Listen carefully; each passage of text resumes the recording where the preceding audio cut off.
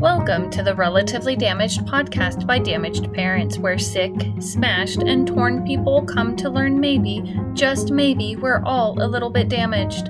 Someone once told me it's safe to assume 50% of the people I meet are struggling and feel wounded in some way.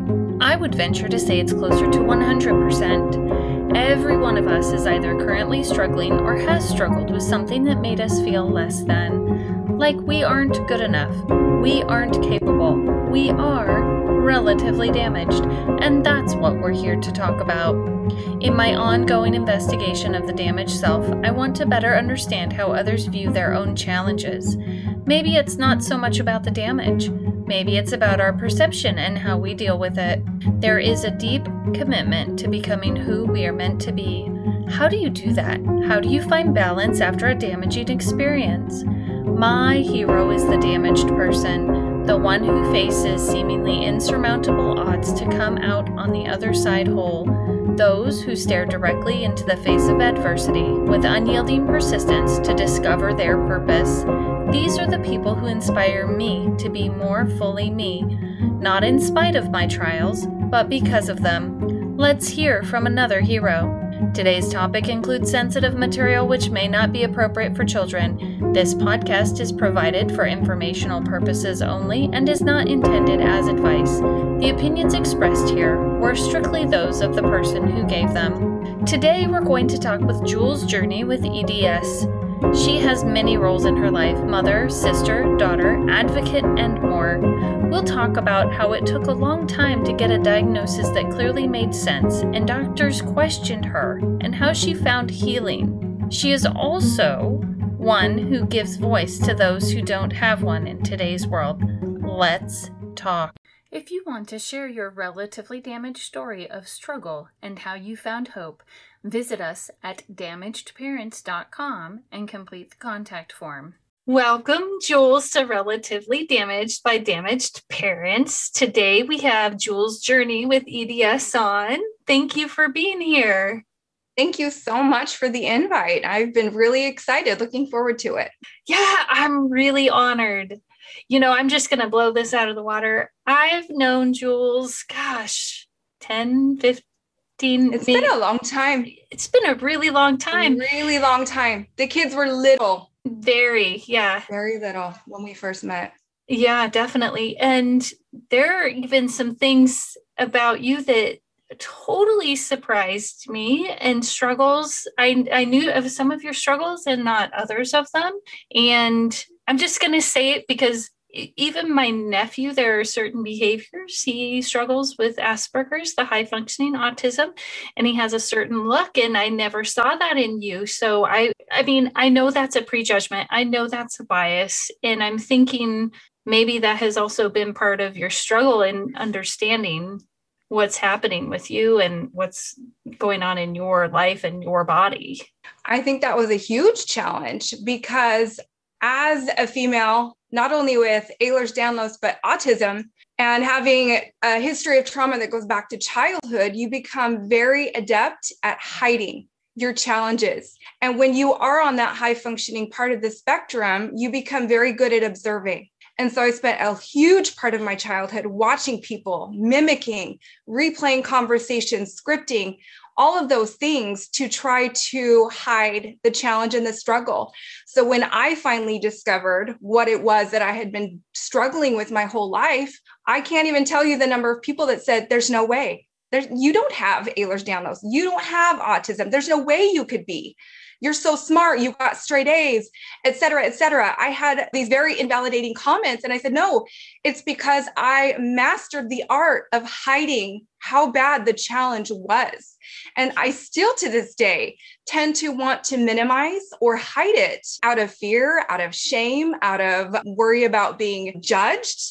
And so it's something that with my social media and my TikTok, I'm using those to force myself to stop hiding, to stop minimizing, and to start being real and very vulnerable and very open about those challenges. Because as I've learned, There are so many people out there who are struggling the same way that I did, and they're afraid to reach out because they don't think anybody will believe them. They don't think anybody will help or be able to even relate to the struggle. So I think, in learning how to hide it and in hiding it, I actually did myself a huge disservice. How so? One is that when you have a condition and you are afraid to accept and own it yourself, it becomes even more of a challenge. You make it, I think, harder for yourself to overcome than it really does need to be. And you also do a disservice to those around you, your loved ones, who can't really help if they don't know how bad the challenge is. I think it's really important not to hide and not to minimize, to be open, to be real about what the challenge is. And then I think too, there's kind of that give and take where when we're open and we stop hiding and we fully accept and embrace it, not only can we learn to love who we are and to rise above those challenges, but we can inspire others. We can connect with others. Others can inspire us. And then together as a whole, life becomes much more rich. Yeah. So wasn't it scary though? What was your fear level the first time you admitted or shared what was happening with you? I'm thinking scary because for me, it's scary, right? It was terrifying to me for myself. I think I was more scared to admit it to myself than I was to admit it to anyone out there. I mean, just to say to someone, hey, I'm autistic, or to say, I have Ehlers-Danlos, and someone go, what in the world is that? And to say, hey, that's a rare disease. It's kind of new, but this is how it affects me. It was more scary for me to finally admit it to myself, because then when you accept and embrace it, when you name the beast, so to speak, then you realize what you can and what you can't control. And to have been in a situation where, because of my challenges and because of wanting to mask and wanting to hide, that control part comes in. When you admit it to yourself, you have to relinquish at some point some of that control and realize, okay, this is something that I deal with. This is a genetic condition. This is not something that I can beat down, that I can learn how to not have anymore. There's no magic pill. There's no herbal remedy. There's nothing that I can do anymore to fix or pretend that this isn't my reality.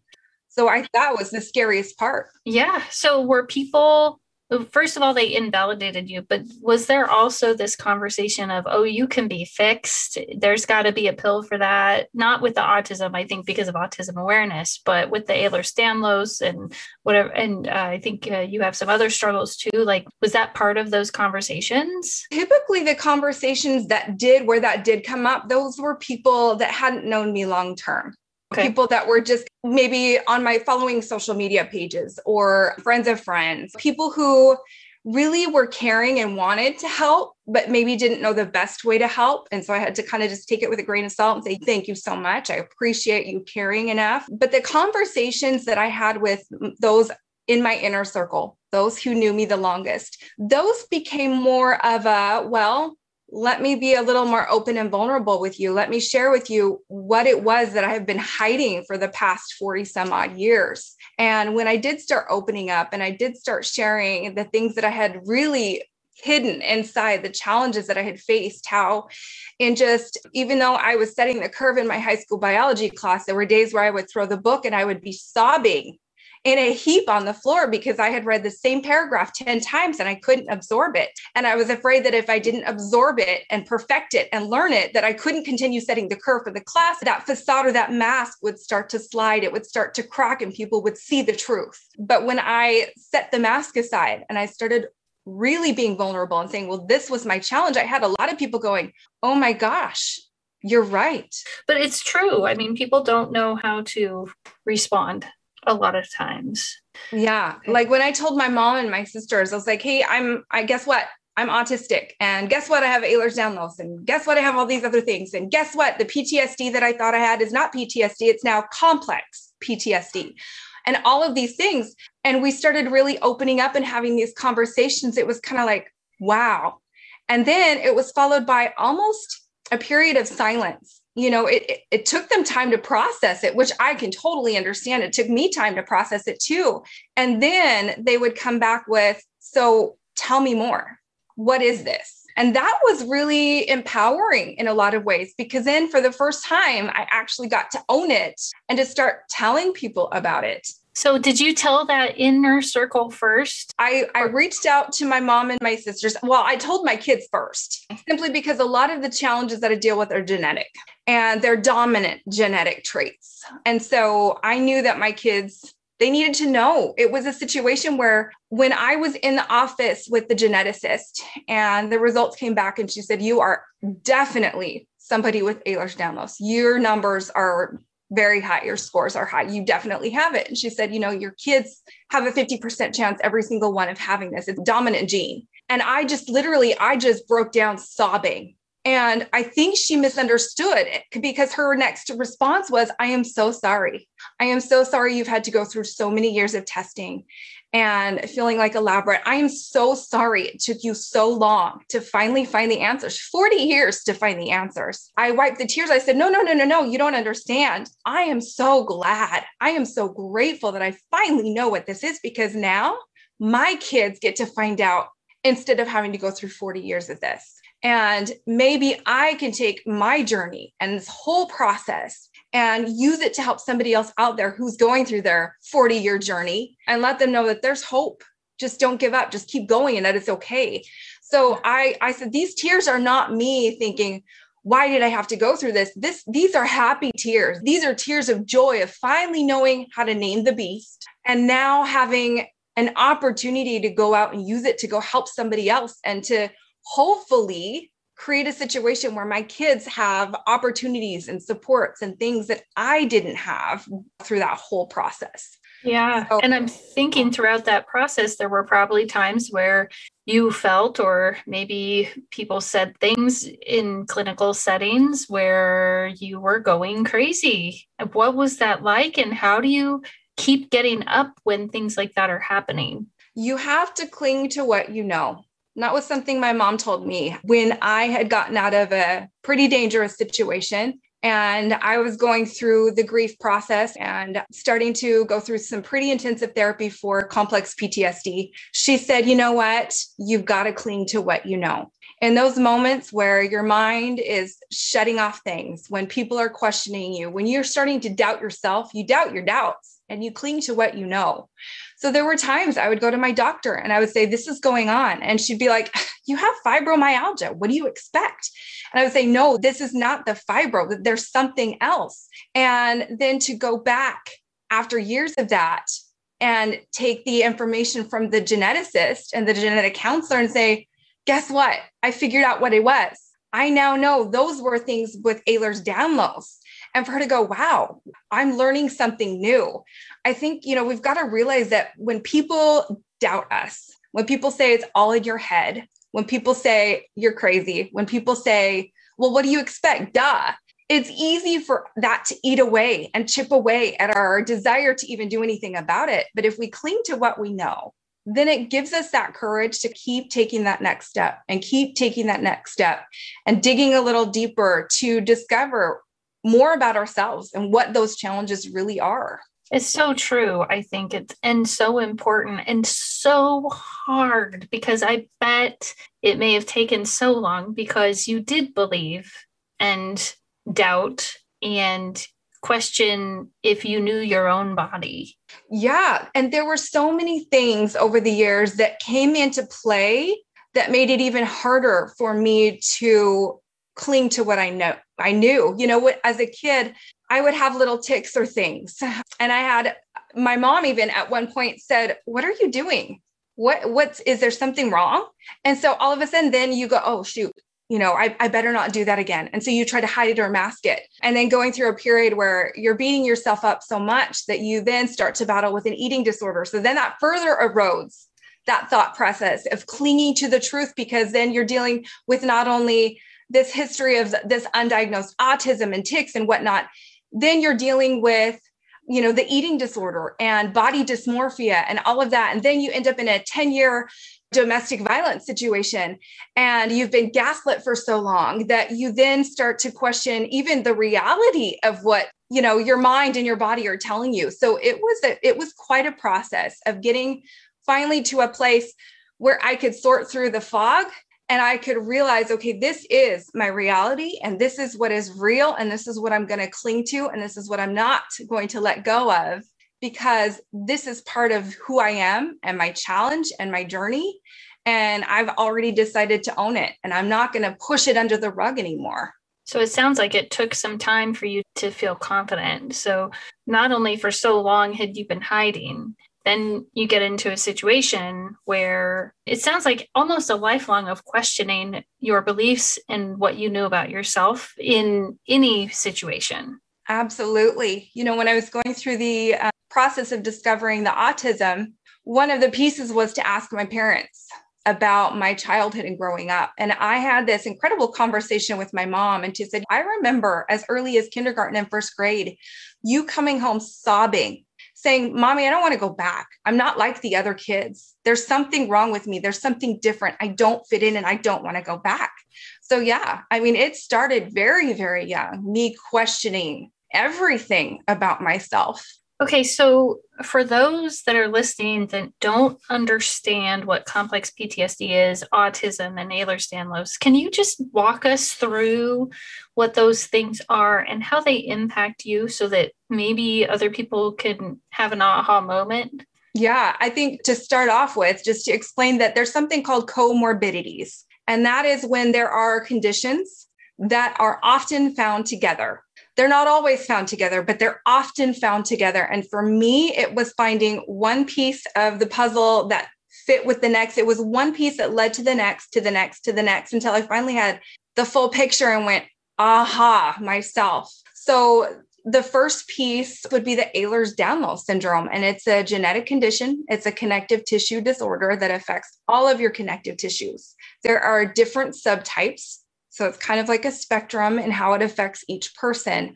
I have something called hypermobile Ehlers-Danlos. And what that means is my connective tissues are not supportive the way they're supposed to be. So if you think about the extreme end of the spectrum, the contortionists in the circus, they have Ehlers-Danlos. That is the only way that they are possible to do what they do. And it's because most people, their connective tissues have a normal range of motion. Ours don't. Ours go beyond that safe point to where then we are hyperextending joints. We can have something called POTS, or postural orthostatic tachycardia syndrome, where our heart just starts going crazy for no reason. So with the Ehlers-Danlos, not only are the joints not stable, but our connective tissues can be unstable as well. And that can cause all kinds of other problems and complications. In the body, right? Right. You think about your connective tissues. It's not just your ligaments and tendons. It's not just your joints. Your skin is a connective tissue. The outer linings of your organs are connective tissues. A connective tissue is one thing that holds it to another. Okay. So for me, when you think about the joints, I've lost the normal curve in my neck. So that causes all kinds of crazy things with cervicogenic headaches and migraines and a lot of joint pain. It's caused, my heart to suddenly start going crazy.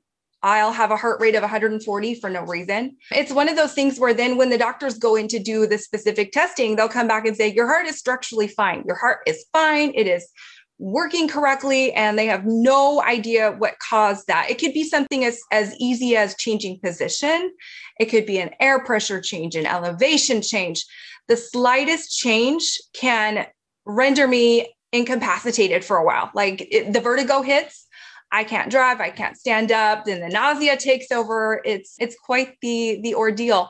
And then to be told it's non-inflammatory and it's non-progressive. So it's always been this way and it will always be this way. There's no way to improve it or fix it or correct it. It was a genetic mutation that affected the proteins that made all of my connective tissues. So there was a defect in it. And so this is the result, is that I will have this for the rest of my life. So you learn to manage it, but yeah, it's kind of crazy. So I know you said it sounded like you were relieved when the doctor told you what was going on. Was that in relation to the autism or the Ehlers-Danlos? Okay. So for me, there was a mental health piece. And for me, then there was a physical health piece. And the two I could see going hand in hand my whole life. So when I discovered the Ehlers-Danlos, it was like, Now my life makes sense. Now I know why people would say, why are you always getting hurt so bad when you're so coordinated and so agile? You know what? It doesn't make sense. So then the Ehlers-Danlos piece came in and I went, oh, now that all makes sense. Now I know. Then you take the autism piece, and that was the piece that made the rest of my life make sense. Now I know why I didn't have a lot of strong friendships growing up. Now I know why I felt so awkward all the time, why I didn't fit in, why certain things that seemed so simple to everybody else seemed so hard to me. That's why I was able to notice things and put things together that nobody else saw or was able to. It was, when you have all of these things growing up, you feel crazy. You're like, why do I miss the most basic things? But then I can make connections between the most complex ideas or situations and have people go, wow, you're really smart. But then to feel so dumb because I don't even get the most basic of concepts. It was that one piece that made everything go, oh, okay. And it all fit together and made my whole life make sense. And then you talk about the complex PTSD and how when you have something like autism, especially for women, it makes women far more vulnerable. The chances of them ending up being assaulted or in a violent situation, or dealing with eating disorders, et cetera, it greatly, drastically increases the risk for women of having to deal with those things. Then it was like everything just fell in line. Yeah. Everything made sense.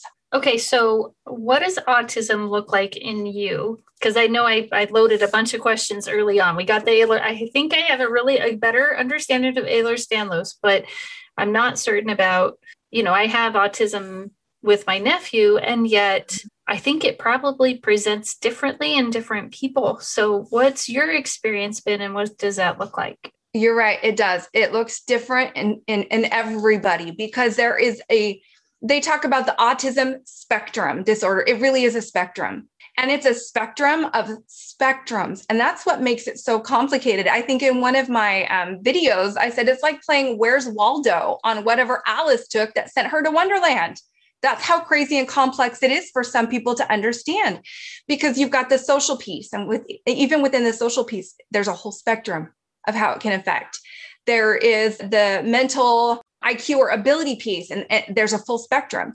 For me, the way it has affected me with the social part is that I struggle to understand social cues. For example, I will notice the smallest little twitch in the upper lip, or even a slight eyebrow raise. I will notice the slightest little difference in a facial expression, but I won't understand what that means. And so a lot of people assume that when I don't understand what I'm seeing, that I lack empathy, but that's not it at all. I actually have so much that once somebody explains, this is what that facial expression meant, this is what the person was thinking or feeling, then it becomes this tsunami of emotion where I become overwhelmed because I become that. I feel that at a very deep, intense level. And it can be very overwhelming to where then my brain wants to shut down. My feelings are overwhelmed and want to shut down. So with the social piece, I miss a lot of social cues. A close friend of mine, when I finally opened up and said, I'm autistic, she was like, what? And I said, well, yeah, I'm autistic. I struggle with the social and some of these other things. She goes, well, that makes sense. Now I know. She's like, I always wondered why every time we had get-togethers at the house, why you were always sitting off to the side. You were listening to the conversations, you were present, but you weren't a part of it. I always wondered. She's like, now I know. Now I know why you sat off to the side. It was because I didn't know what they were going to say. I didn't know how I was going to respond. I do a lot of scripting ahead of time. In fact, even though you and I have known each other forever and a day, I was feeling anxiety and panic before our interview because I didn't know exactly what questions you were going to ask. So I wasn't able to mentally and emotionally and physically script and prepare for this interview. And then sometimes when I do that, I overthink, and then it's just one hot mess. I overthink. So I totally get that. Yeah, I do. And it's like being able to script is my lifeline. It's to the point where I will cancel doctor's appointments literally right before, because I start to have an anxiety attack because I don't know what's going to happen. I don't know what to say. I don't know what they're going to ask. It's this huge fear of not knowing how to handle it. Going to the doctor, I'm like in my 40s, it's not a new thing. But because I struggle so much with the social piece and not knowing, okay, what is appropriate, what is not, when I make eye contact with people, I am spending so much time in my head trying to figure out, okay, so how many seconds do I hold eye contact? Because I know I'm supposed to. I know if I don't look at them, they're going to be offended. And I would never want to do anything to offend someone. But how long do I look before then I start to make them uncomfortable and feel like I'm some kind of crazy freak person who's staring them down? Eye contact it feels like I'm looking through or into a person, and that feels like a very intimate thing. And I don't want to do that. So I look off to the side. I have a hard time making eye contact. But then because I am so in my head about how long to look at the person and then to look away. And then when I look at them, am I supposed to look at their eyes? Because then if I'm looking at their eyes, is that too deep, too much? Do I look at their nose? Do I look at their mouth? Are they going to be weirded out that I'm looking at their mouth? That then I miss what they're saying. And then they ask a question. I'm like, I'm sorry, can you repeat that again? That would be really hard. And I think confusing too, because is there a right answer? I don't know. Even for me, if I would have to think that much about a social connection, that would be overwhelming. If you want to share your relatively damaged story of struggle and how you found hope, visit us at damagedparents.com and complete the contact form. That would be really hard. And I think confusing too, because is there a right answer? I don't know. Even for me, if I would have to think that much about a social connection, that would be overwhelming. It is. It's overwhelming to the point where then I avoid so much. I would avoid going to any kind of social event. Even family gatherings were stressful for me. I had a lot of stomach issues as a kid. I definitely think part of it was having celiac disease, which is another fun thing that I've dealt with since a kid. But I think a lot of it was the anxiety piece of the impending social stressor that I literally stressed myself sick. And I remember lots of social gatherings, even church activities where my parents were taking me home early because I had such a horrible, horrible stomach ache. Getting together with my aunts and uncles and cousins, I would sit off to the side in the room with the adults. I mean, I have all these cousins my age and they're playing and doing all these fun things. And I'm sitting in the room with the adults off to the side listening because I'm too scared to go visit and hang out with my cousins because I don't even know what to do. Like even playing pretend, that's another thing. We have a really hard time with imagination and pretend. When it comes to art and music, I can be creative like you would not believe. But when it comes to imaginative play, I hated it. I had friends, they'd want to play like princesses and unicorns and fairies and all this stuff. And I'd be like, okay, how do I do this? What do I say? Like even Barbies. I hated playing dolls and Barbies because I'd pick up the doll and I would spend all my time rearranging the furniture, putting on different outfits, changing the colors. But then when it came time to make the doll talk, I froze. I didn't know what to say. Like, how do you make the Barbie walk? How do you move the arms? Like, I overthought it and I would shut down and I just would avoid it because I didn't know what to do. That makes sense on a couple of different levels for me, because I think it would when I hear you talking about the inability to recognize social cues, the kids would be rough and tumble, if you will, busy. There's lots of running, a lot going on at the same time. Whereas when you're sitting with adults as a child, usually there's not so much chaos. And it's very simple, straightforward, because my uncle was very much into finances. So then there was a stock talk and talk about finances and investing and business. That's very straightforward. And so it's easy for the autistic brain to grab a hold of that and process that. But when somebody asks us, and this is another piece of the autism and the way our brain thinks, for example, if somebody says, what do you think about that rose? I don't know how to answer that. That seems like a very simple question. What do you think about the rose? Mm-hmm. Most people are going to say, I like it, or I don't even know. Most people are going to have an answer. But when somebody asks me that, I'm thinking, okay, what do you mean? I spend so much time trying to understand the question. Are you asking me, what do I think about the color? Are you asking me, what do I think about the scent, the depth and color of the leaves? Because I have something else called synesthesia, and I'm able to see more colors than a normal person. So I look at even the leaves, and I'm thinking, okay, I see multiple shades of green within this one plant. So are you asking me about that? Are you asking me, what do I think about that rose in terms of, do I want one? Would I plant one?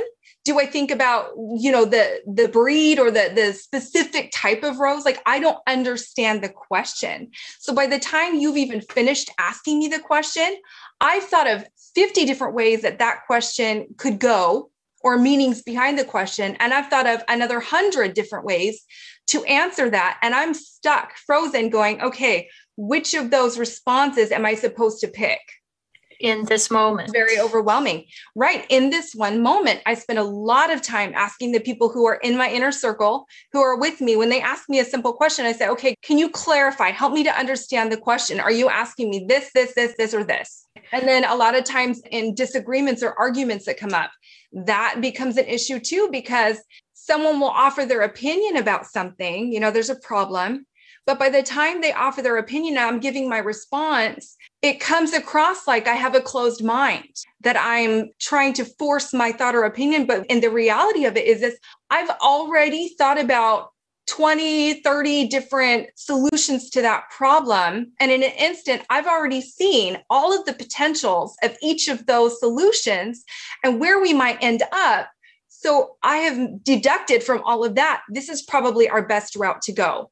So it's kind of funny. It's almost like the Avengers, where Doctor Strange is like, no, I've seen all of it, and this is the only way we win. I feel like that a lot of times, where people are looking at me going like, you're telling me we need to do this, but you haven't even listened to me. And so I get into a lot of trouble, because it's not that I'm not listening. It's that I'm listening, but then my brain is processing 500 other things at the same time, so that I can give the best, most accurate answer possible. Yeah. And I bet sometimes you probably solve a problem that maybe somebody didn't want solved. So your answer is the solution to the problem, and maybe they just needed you to sit with them. Yeah, I am learning. That's another thing. I'm learning to be very clear. Not only do I ask for clarification on the question, which helps me in a huge way, but then to ask, okay, what do you need from me then? Because I don't naturally understand that. Do you need me to listen? Do you need me to offer comfort? Do you need me to be a sounding board so that you can come up with the idea yourself? Do you need me to offer some ideas or suggestions? So for me, I've had to learn how to ask for clarification on that question, and then to respond right after with another question. Okay, so what do you need from me? How can I help you best? And then keep my mouth shut. So I don't like vomit 500 solutions and possible outcomes that my brain has already come up with. Oh my gosh, that's got to be so challenging, especially when, my experience of you is that you genuinely love and care about the people around you. There's no doubt in my mind. So when you see them hurting, to not say anything would be, or give them the answer that you think is best for them, would be so hard. But the one thing that helps is me thinking about, and I know this sounds ironic and like kind of cocky, but thinking about myself in those moments, because I am very empathetic and I love people, like almost to a fault, love people so much that it's hard. But I have to think about, okay, so how do I learn best? And a lot of times the answer is by grappling with whatever it is myself.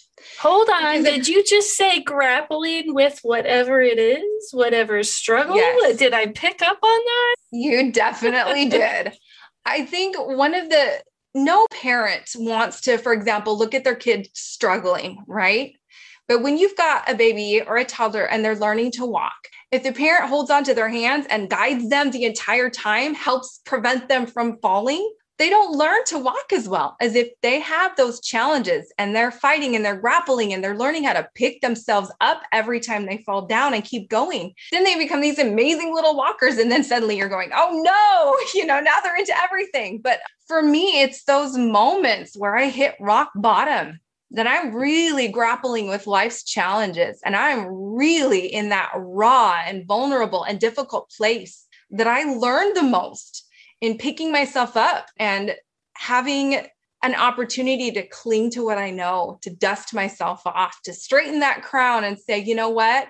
No matter how hellish this feels, no matter how hard this is, I'm going to make it, and to keep doing that. And so when I remember that it's in being allowed to struggle that I learned the most, that I am able to take that step back and say, okay, how can I support you? And what do you need from me? Because ultimately that's what I need from others when I'm going through that.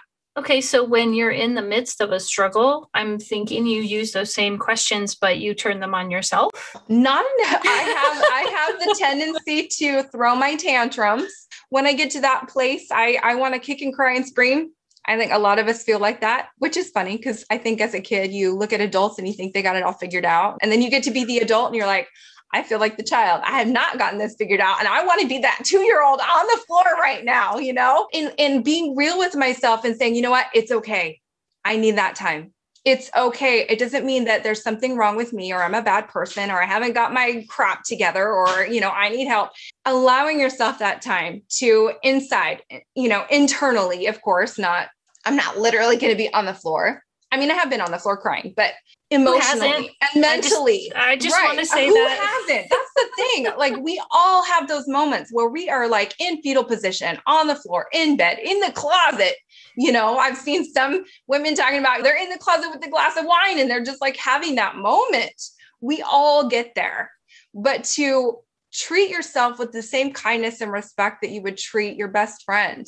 Because if my best friend were going through that and they were having that moment, I would let them have that moment and saying, okay, it's okay if I need that time to throw my emotional little tantrum, to say, I hate this. I really hate this. And I don't like this. And I don't want this anymore. Yeah. And then to let that subside, to dust yourself off, regain your strength and go back at it, go back into the battle. I think if you don't take that time, you become battle weary and then you lack the capacity to keep going. Yeah, you just reminded me of a quote I actually have right here. It's part of a quote actually from Theodore Roosevelt. It says, "It's not the critic who counts. The credit belongs to the man who is actually in the arena, whose face is marred by dust and sweat and blood." And it's there to remind me that I wouldn't be participating in the full extent of this human experience if I didn't have moments like that, where I felt like I was in the middle of an arena actually being watched. Right. And I'm a total disastrous mess, I mean, that's just amazing. Okay. So we're rounding out we're almost to the end. I would like a really good understanding, if possible, and I'm thinking the listeners might too, on complex PTSD. What's the difference between PTSD and complex, or what makes it complex versus just, I guess, standard PTSD? I'm not certain how to ask that question. Yeah. There's quite the difference. I guess to start off, the best book that I read that helped me understand it was The Body Keeps Score by Bessel van der Kolk. Anybody out there who's had a history of trauma and abuse, I highly, highly recommend that book. I'm going to put a caveat on that. I want to say the first 40% is extremely difficult to read. Not that it's not worth reading. It is extremely difficult. Yeah. And take your time. It's okay. It can also be triggering. Just heads up. Because it can be extremely triggering. In fact, when I picked it up, there were days where I had to read one page and I had to set it down. And then I had to go do something to put myself in a better place, because in a lot of ways, it's kind of reopening some of those trauma wounds. And not that you want to do that on the fly or all the time, but it helped me in learning to understand what it was I went through, the depth of what I went through, and how profoundly it affected me. The difference between simple PTSD and complex PTSD is simple PTSD happens from a one-time event. For example, a bad car accident. You think about the Boston Marathon bombing. That was an event. So if your PTSD arises from an event, that's PTSD. Okay. If it happens repeatedly over the course of a period of time, it becomes complex PTSD in the nature of how it affects you. I was in this book, he talks about how, for example, domestic violence survivors, the effect that trauma and that abuse has on them is the equivalent to a prisoner of war or a concentration camp survivor. And when I first read that, I was like, no way. I didn't go through what they did. But when he starts to break it down, then I went, oh my gosh, he's right. He's right. It has affected everything from the way I think about myself to the way I see the world, to the way I see reality.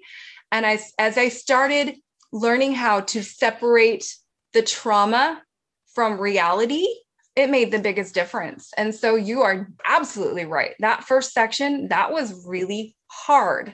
But when you stick with it, then you find the hope. I think that first part for me was very discouraging in realizing the effect that it had on me. And then you kind of start to think, oh my goodness, that despair or that frustration kicks in.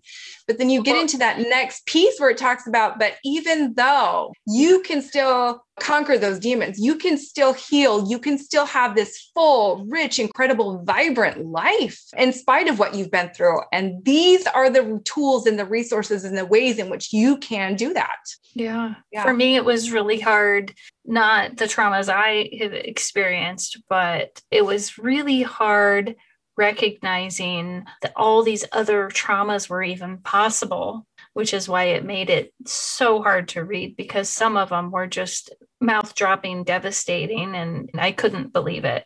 I just couldn't. And so for me, I had to take time for that. But anyway, so you're saying that like a simple PTSD is more like an event, and it's not a trauma that consistently occurs over time. So because it consistently occurred over time, it becomes a complex trauma, not drama. Right. So when you go to try and heal from something that's complex versus simple, I'm thinking there's different tools. Yeah, there are. And as a lot of research has shown and discovered that simply talking about the trauma is not healing. In a lot of ways, it can be re-traumatizing. I think it's important for us to have those open, vulnerable conversations because people need to know that the trauma they've been through, that it's okay. And the way it's affected them, that's normal and that's okay.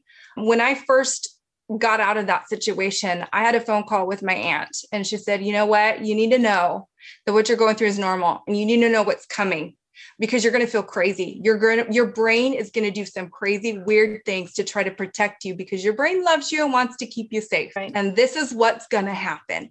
And I am so grateful I had that conversation with her because had I not, I wouldn't have understood why my brain was doing what it was, why my body was reacting the way it was. And so the tools and healing from complex PTSD, I mean, it's a process. You think about it, like it's going to take time. One, because the trauma occurred over time, but it affects your body. And so you're going to have to learn how to do some body work, how to get back in touch with your body and what it's telling you. And that is terrifying. That is terrifying for a lot of trauma survivors. Yeah. When you say getting back in touch with your body and what it's trying to tell you, are you talking about like the physical manifestation of the emotion and what the emotion feels like and how to interpret that? Or what are you talking about? It could be that. It could be something as simple as hunger, even learning how to recognize hunger pains, because when you're in survival mode, you shut down so much. The pain of being in a trauma is almost suffocating at times to where you disconnect mentally, emotionally, physically. You disconnect in so many ways just to try to survive that reconnecting with your body, it's not only the emotional manifestations, but it can be something even as simple as, oh, okay, I am starting to feel hungry now. I should eat to take care of my body. Because in the process of shutting that down, you sometimes have this tendency to want to even inflict more pain. You want to almost discipline your body for having those feelings, those sensations. You want to block it out because any feeling at that point is overwhelming. So when you're getting back in touch with your body, it's, okay, I feel tired. Why do I feel tired? Okay, I'm feeling a little emotionally out of sorts. Okay, my head is hurting. Am I hungry, tired, stressed? Is this an emotional headache? Is this a physical headache? Okay, how do I recognize the hunger pains? It's such a complex thing, but simple at the same time. It's getting in touch with every part of your body and trying to understand it. It takes time. You got to be patient with yourself as you're learning to do that. Yeah. There were times where I realized I was holding my breath even, and I couldn't remember the last time I took a breath, but I was feeling lightheaded and reminding myself, okay, it's okay to breathe. Even just simple things as simple as breathing, to recognize, okay, it's okay to breathe. I can breathe. Breathing is a good thing. Oxygen is kind of needed. Yeah. And I'm assuming that you have done a lot of that work so that you can understand yourself. And I'm thinking about re-triggering. I mean, do you ever find yourself back in almost thinking you're in those moments, even though you're not? I don't know if that's the right way to word that. I'm just trying to understand if those feelings come back and all of a sudden, even though you're in a safe environment, maybe it's something triggered it, and now it doesn't matter who's around, they're going to receive the brunt of that experience because you don't recognize it until it's too late. I'm just throwing ideas out there. That's the fun thing of complex PTSD triggers, trauma triggers.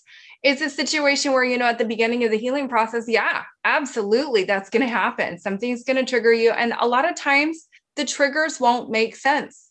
And there will be times where you won't even be able to figure out what the trigger was. And then you just have this reaction. It's almost a subconscious thing that it just kind of happens. But as you start working through the process, you can get to a place where you see the trigger and it starts to affect you. And you're able to say, okay, wait a minute, I'm going to take a step back and I'm going to sit with this and I'm going to process it and I'm going to let it go. My sister gave a really good example of what this looks like. She says, we grew up in Hawaii. We grew up near the ocean. She goes, when you take your board out into the water, the waves are going to hit you, right?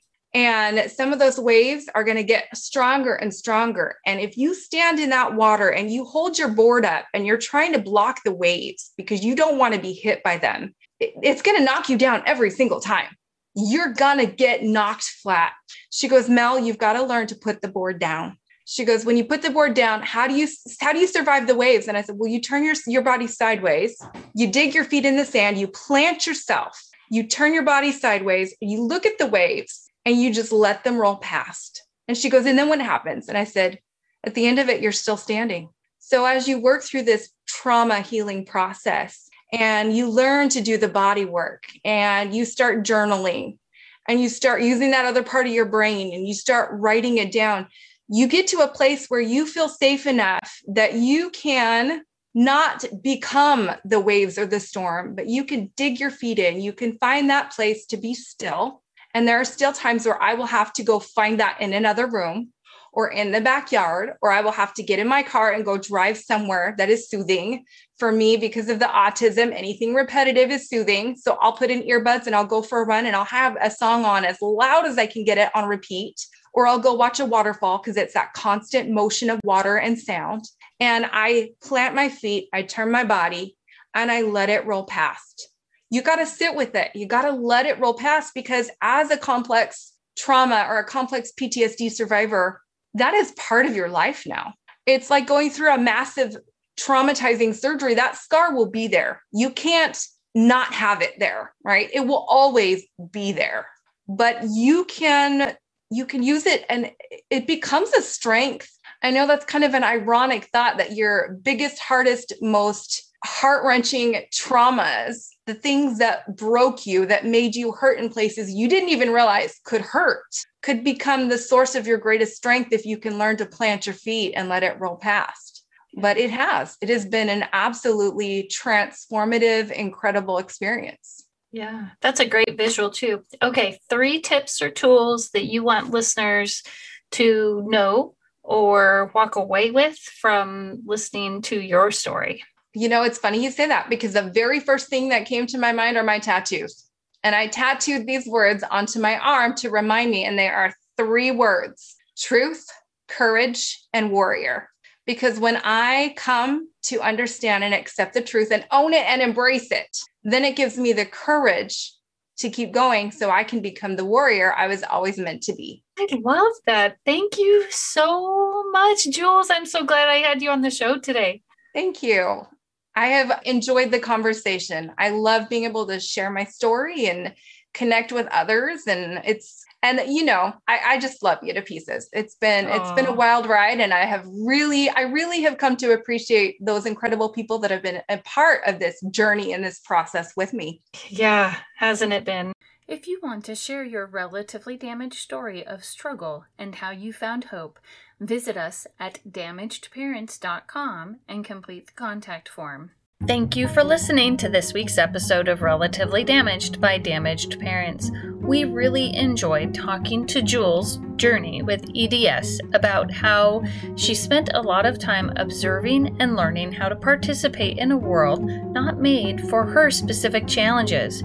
We especially liked when she taught us how we don't have to become the waves or the storm, but we can plant our feet and stand strong. To unite with other damaged people, connect with us on TikTok. Look for Damaged Parents. We'll be here next week, still relatively damaged. See ya then.